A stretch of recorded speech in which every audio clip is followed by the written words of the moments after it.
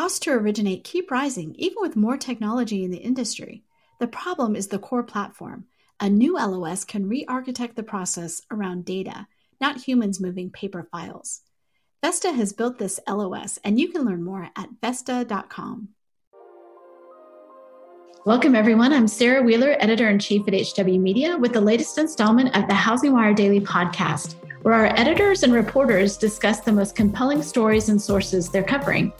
Today, my guest is Housing Wire's senior mortgage reporter, Bill Conroy, to discuss what's happening in the secondary market. We've got some great things to talk about, but first, here's a word from our sponsor.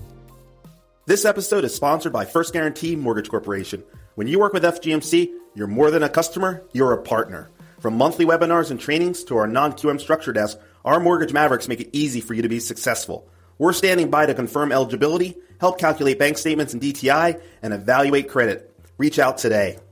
Maverick Solutions products are available through wholesale and non-delegated delivery. To access our partner resources or to submit a non-QM scenario, visit fgmc.com/maverick. First Guarantee Mortgage Corporation, NMLS ID 2917, 5800 Tennyson Parkway, Suite 450, Plano, Texas 75024. All right, we are ready to jump in. Bill, welcome back to the podcast. Good morning. Happy Monday. For me, anyway. Let's talk first about your latest article on the emerging ESG market. Maybe you can start by briefly defining what ESG means and talk about how big that market currently is. Yeah, well, ESG is just a short term for bonds that are pegged to either environmental, socially redeemable, sustainable, like beneficial, or good governance in terms of how a company is run and structured, or how a deal is structured. And the ESG we really are looking at is the first two, the E and the S. That's what we've seen starting to emerge in the private label market.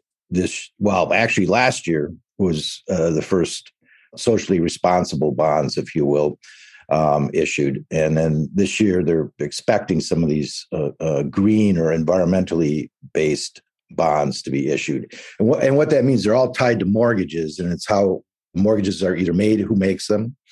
In other words, the mortgages are serving an underserved market, and underserved borrowers. They can be packaged in a way that can be labeled as ESG, or if they're making some improvements to the homes, whether it's battery walls, solar panels, some energy efficiency improvements. So that's the broad sweep of it. Of course, there's a lot of questions around it, like how real are these? How popular are these? All I can say is that because of what's going on with climate, and no matter where you fall on the spectrum of believing or not believing it, in the real world of money, globally it's a thing. Bloomberg Intelligence, estimates that the current global market for ESG will exceed $53 trillion by 2025, which is like a third of all projected assets under management. So a lot of it is happening overseas now. Europe, Australia's got some going on, even in their secondary housing markets. It's just starting to hit our shores. And we can talk a little bit more about what that means, and, the concept of greenwashing and how that's perceived in the market. But for now, it's something I'm keeping my eye on, whether you're a believer or a non-believer, if money's moving through the market, we're following it. So, yeah, we have some big players involved, to your point, on what Bloomberg sees is happening. We also see these deals coming through. So, but as you said, one of the main hurdles to seeing this market grow is the lack of standardization on any of the metrics. What does it mean to fulfill the environmental part, for instance? And so, you mentioned greenwashing. Talk a little bit about what that looks like, what you found in your reporting. Well, I mean, the big players in this market right now are the GSEs, actually Fannie Mae, Freddie Mac, are issuing both in a multifamily and single family. Both of them have gotten into, Fannie's the biggest MBS issuer in the green space, actually globally, depending on which reports you want to believe, because they just reached the $100 billion mark in issuance, and their single families are already at 600 million, and it just started like a year. I think it was a year and a half ago. They're doing something a little different, where they basically have the loans. They can package them together or make them as environmentally friendly. Like they'll make some improvements on a loan, solar panels or whether as part of the mortgage, package it as a green bond, and then issue it in the market. But there's been some questions about how well those bonds really fit the framework, if you will. Like some of the loans they've made or the mortgages they made, at least on multifamily properties. Some publications have looked at, like GRIST, which follows this, and found that really these things are still underperforming in terms of energy efficiency. If you really break them down, that they're not, truly green bonds. They might have been, the energy improvements made them a little better, but they're still kind of, questionable as to whether you can call this a green mortgage, if you will. So what's happening in the U.S. versus Europe? Europe has these, in talking to the rating agencies anyway, has these really rigid standards about defining what a green bond is, and you got to check off all these boxes, and it's kind of a top-down approach. In the U.S., what's happening is it's more of a player by player or lender by lender approach. Although it's not as eclectic as it seems, you'd still need a framework. They call them frameworks. And, you got to define exactly what you're calling a green bond or what you're calling a socially responsible bond, what its attributes are and so forth. These are, formalized documents. And then they'll, in many cases, at least in the case of the one lender that's active in social bonds, they'll get those reviewed just like a due diligence firm by a third party, that an international party that is accredited to do this, and then put their stamp of approval on it. And then what happens after that is, okay, you could still say, well, they just made all this up and they just issue what they want anyway. Well, the SEC now has a task force looking at this, and the way they, at least initially, seem to be approaching it, talking to the industry people, is they're not going to mandate what your framework is.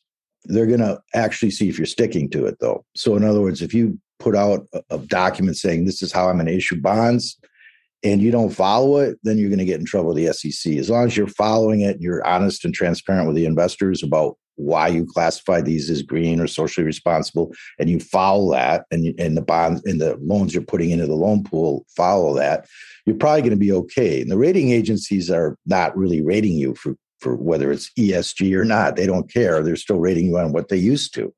They'll look at ESG as kind of a factor to see whether it increases or decreases the credit enhancements on the bond. But the reality is it's not really affecting bond pricing just to call it ESG. That's something we're going to see in the market. And then I'll jump to who's doing it, right?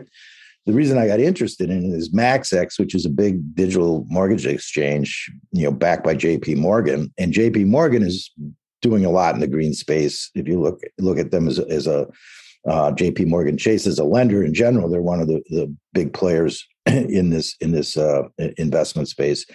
But basically, they said that they've got two ESG programs at MaxX where loans trade through this and get bought by other, from one lender to another.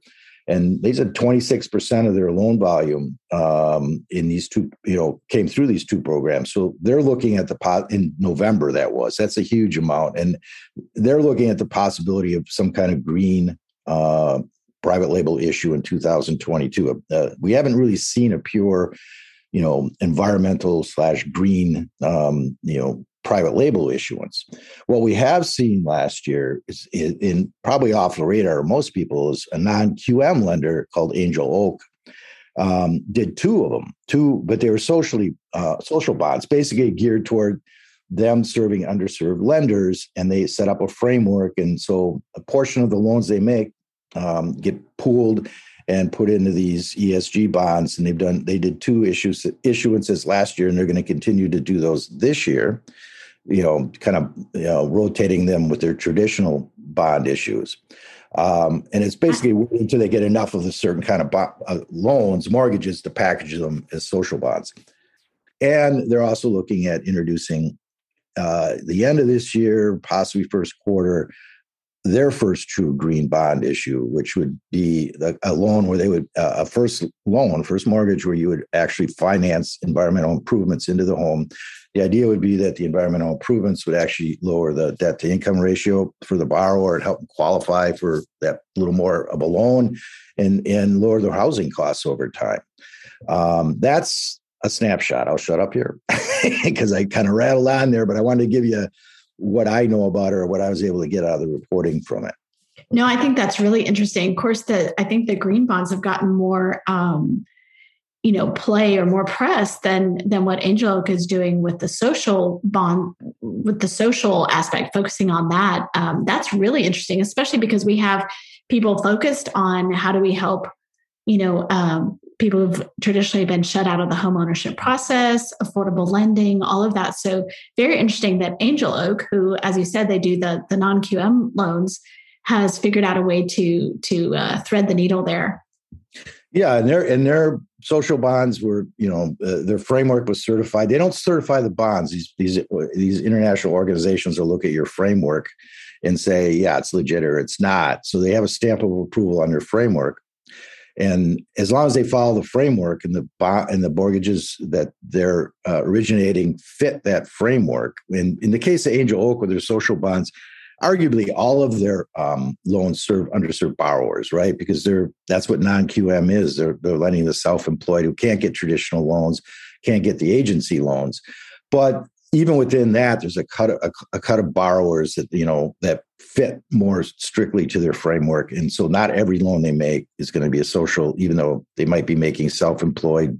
For example, they make a lot of loans for people buying investment properties. Well, those might not fit as well as the loans for the self-employed, or maybe the ones that need a little bit of a credit bounce because they've had some issues in the past where they can't get loans. But they still have to be good loans. And whether they're going to trade higher because they're packaged as a social bond or whether they're packaged as a green bond, that's what we'll see, what the investor reaction is. But in talking to the rating agencies, there's definitely a lot of interest, a lot of investor interest in this, in these green ESG bonds. And I think, it's hard not to say that doesn't have some correlation with, all the emphasis now on climate change. And, I'm a little bit older, but I think a younger class of investors coming up who see, the need and the potential for focus on this. Now, whether that leads to more demand and higher, better pricing or execution on these bonds, that's technically the $1 million question. We'll see.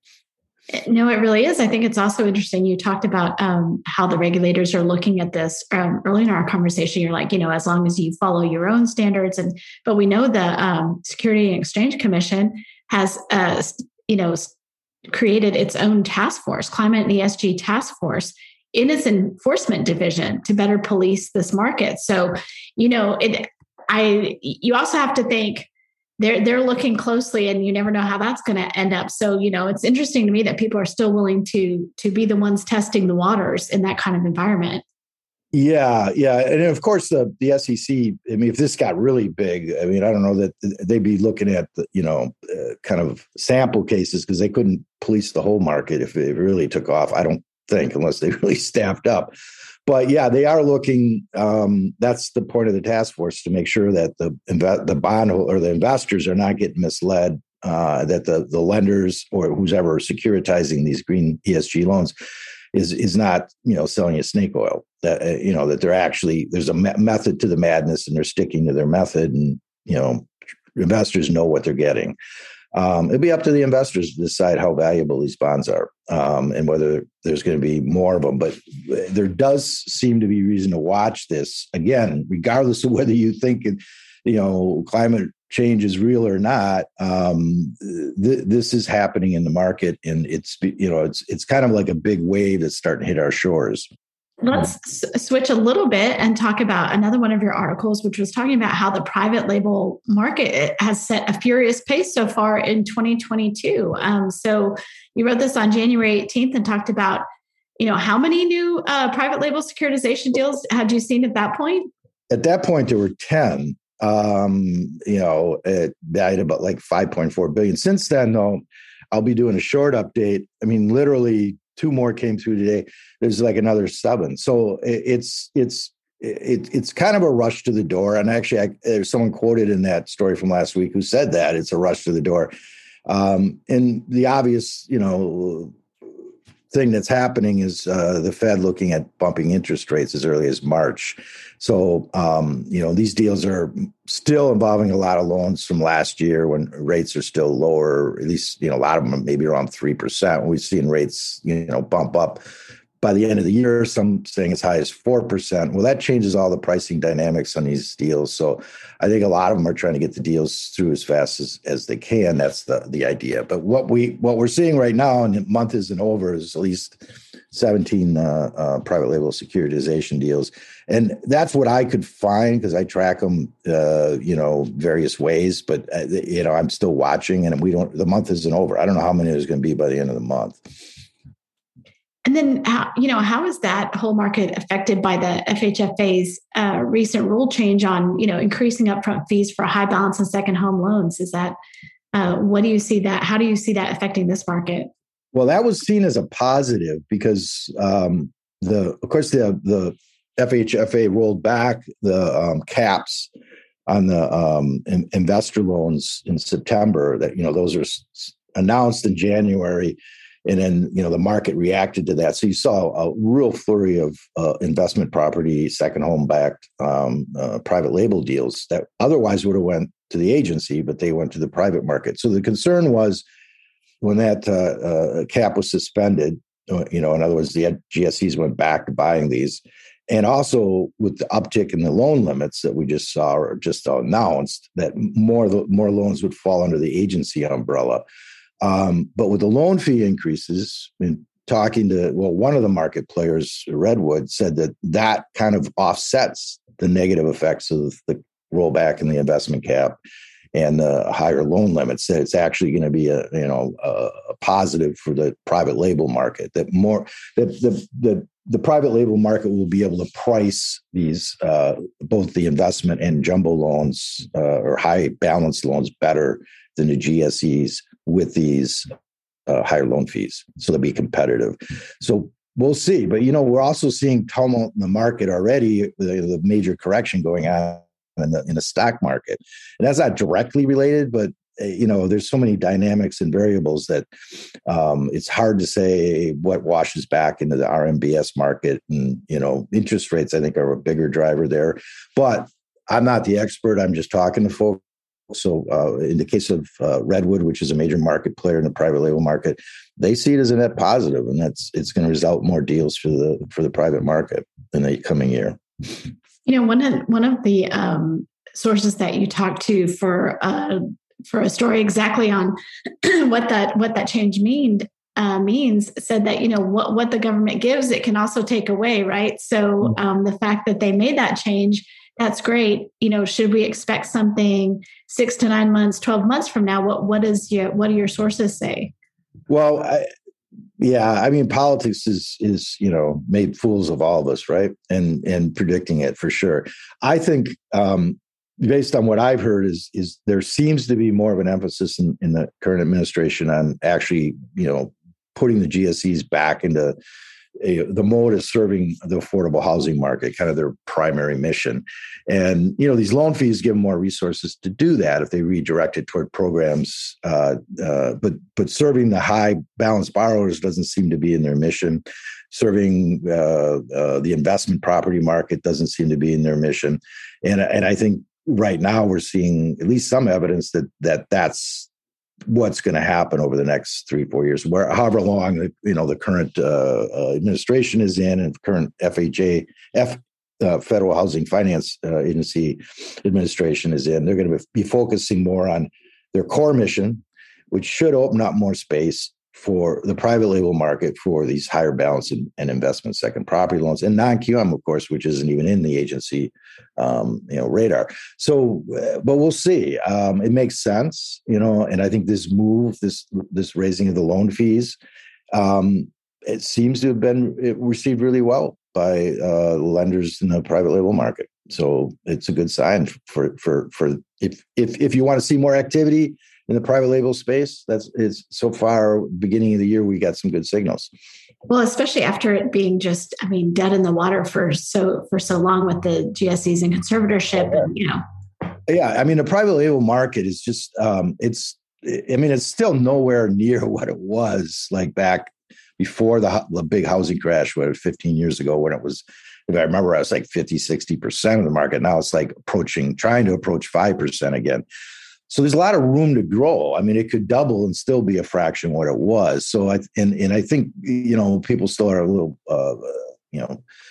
it's like when you touch the stove and get burnt, you're afraid to, touch the stove again. And I think there's still some of that going on, but we are starting to see, a few burners working, and people are starting to, maybe, put some more pots back on there and cook some stuff up. And, I think, in balance, there's a recognition that you need both markets, and, that a complete monopoly by the GSEs is no better than a complete monopoly by the private label market. Right. So they kind of balance each other out, and the private label market can handle some of the loans that really the government, the GSEs is the government.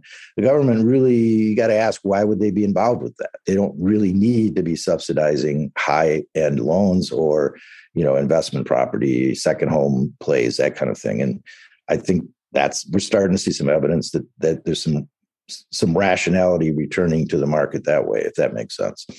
It's interesting to me because under Trump, we saw such a push to, exit conservatorship. And that seems now to be not something anybody's talking about. It's not anybody's radar as far as that's a priority. But to see how the private label market has been able to come back despite that, right? Despite the fact that they're still in conservatorship, I think that's really interesting. Yeah, and the private label market still has some bugs to work out. Just growing pains, right? We wrote about the underwriting shortage and underwriter shortage and so forth. But all of those, I think, are so far just in that category of growing pains, figuring it out. And then as you get better at that, more efficient, the volume grows. There's more opportunity, for everyone involved. Working on some other stories around, that transition a little bit too. And it is I think in the non-bank market, you are seeing more of at least the larger, like non-banks being more comfortable in the securitization space, as opposed to, selling everything to the GSEs. And in the coming years, we move toward purchase loans and away from refis. When that's what happens when rates go up, you're going to need more of that, I think, to make the housing market work. You're going to need more avenues for making these purchase loans happen, and the liquidity that's needed to make that happen. All great points. I wanted to talk about another story that you wrote. It's been about 10 days now, but talking about the MSR market, right? So mortgage servicing rights, and the fact that when you look at 2021, one lender really, really dominated, and that's Freedom Mortgage. Let's talk about that story a little bit. Yeah, there are other lenders involved in the MSR market, and we looked at Ginnie Mae, and then overall the agencies, all Fannie, Freddie, and Ginnie. And yeah, Freedom is, in terms of balance and in terms of new purchase, in terms of issuance, they just, they're at the top by a good margin. And there's other lenders like PennyMac and Lakeview Loan Servicing. Even Wells Fargo is up there, Quicken Loans. And the thing with the MSR market is it is a fluid market. I shouldn't say very fluid, but the positioning can change because you're constantly buying and selling these and working them, because there's some lenders that are better at working these loans than others. So when you buy Ginnie Mae loans, for example, there's a higher propensity for default or delinquency. But there's tools that these lenders have where they can buy these loans out if they're delinquent after 90 days, and then get them to perform again, and then either repackage them in Ginnie securities, and they make a profit on the spread. So there's ways of working these loans. And some lenders think they can work them better than others, or they decide, we want to sell off a block of these to someone else because, we're done with them and let someone else work them. They're also a way, at least they were during the refi boom, to reclaim or recapture loans, because a lot of the loans you had that you were servicing would refi, and they're on your, you're working with these people already. You got a better chance of capturing the refi. So there's a lot at play, but yeah, for whatever reason, Freedom didn't, get back to us with a response as to, what their strategy is or anything, but they clearly were at the top of the pack here. And when you look at both Ginnie, Fannie, and Freddie, in terms of the mortgage servicing rights that they have either acquired or have on their books, or, in the case of Ginnie, they're actually issuing, it's a little different market, but they're technically issuing the Ginnie Mae loans, securitized loans. And with Ginnie Mae, as we know, Ginnie Mae doesn't buy the loans; they just issue essentially a stamp that will guarantee the payment to the bondholders. The underlying loans are secured by the agencies that made them, whether it's Veterans Administration or FHA or what have you. And then the Freedom or whoever it is, the lender, the originator is making the loans, and then getting the Ginnie Mae security in exchange for when the loans are securitized through Ginnie Mae, and then Ginnie Mae securities, right, are bought all over the world. And interestingly, I think one of the persons told me one of the biggest holders is Hong Kong. So all over, I mean, that's a whole other world that I'd like to explore a little bit. And I'm sure there's listeners out there that know a lot more about it than me. But that's the MSR world, and we'll take another look at it. We finally figured out how to get access to some of these figures and see if it mixes up or changes a little bit as the year goes ahead. Well, Bill, we so appreciate your reporting on this. I know our readers do. We get great feedback on it because you're really covering the markets from the secondary market from all angles. Love having you on, and thank you so much for being on and sharing your insights. No problem. And if I got anything wrong, let me know, because I want to be right. Yeah. And, we love having readers reach out. I mean, that's how sources are one of the most important things that you develop. So anybody who wants to reach you, you can be reached at, is it W. Conroy or Bill B. Conroy? W. Conroy. Totally by accident. It's one of those things where your mom gives you the formal name, William. Your life, you go by Bill, but you can't ever get rid of William once your mom leaves.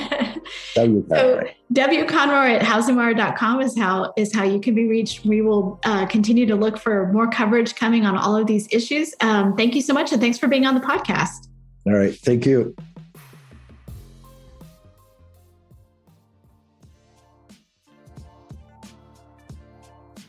Looking for more insight into what will happen in 2022? Or maybe you need more information on what in the world is happening with the federal regulators. Or you could just be looking for information on how to stay competitive as the industry shifts to a purchase-focused market. Our HW Plus Premium membership comes with all of this insight and more. With your HW Plus membership, you'll get at least 5 HW Plus articles a week that dive deeper into the daily news to help you confidently make business decisions. To join, go to housingwire.com/membership.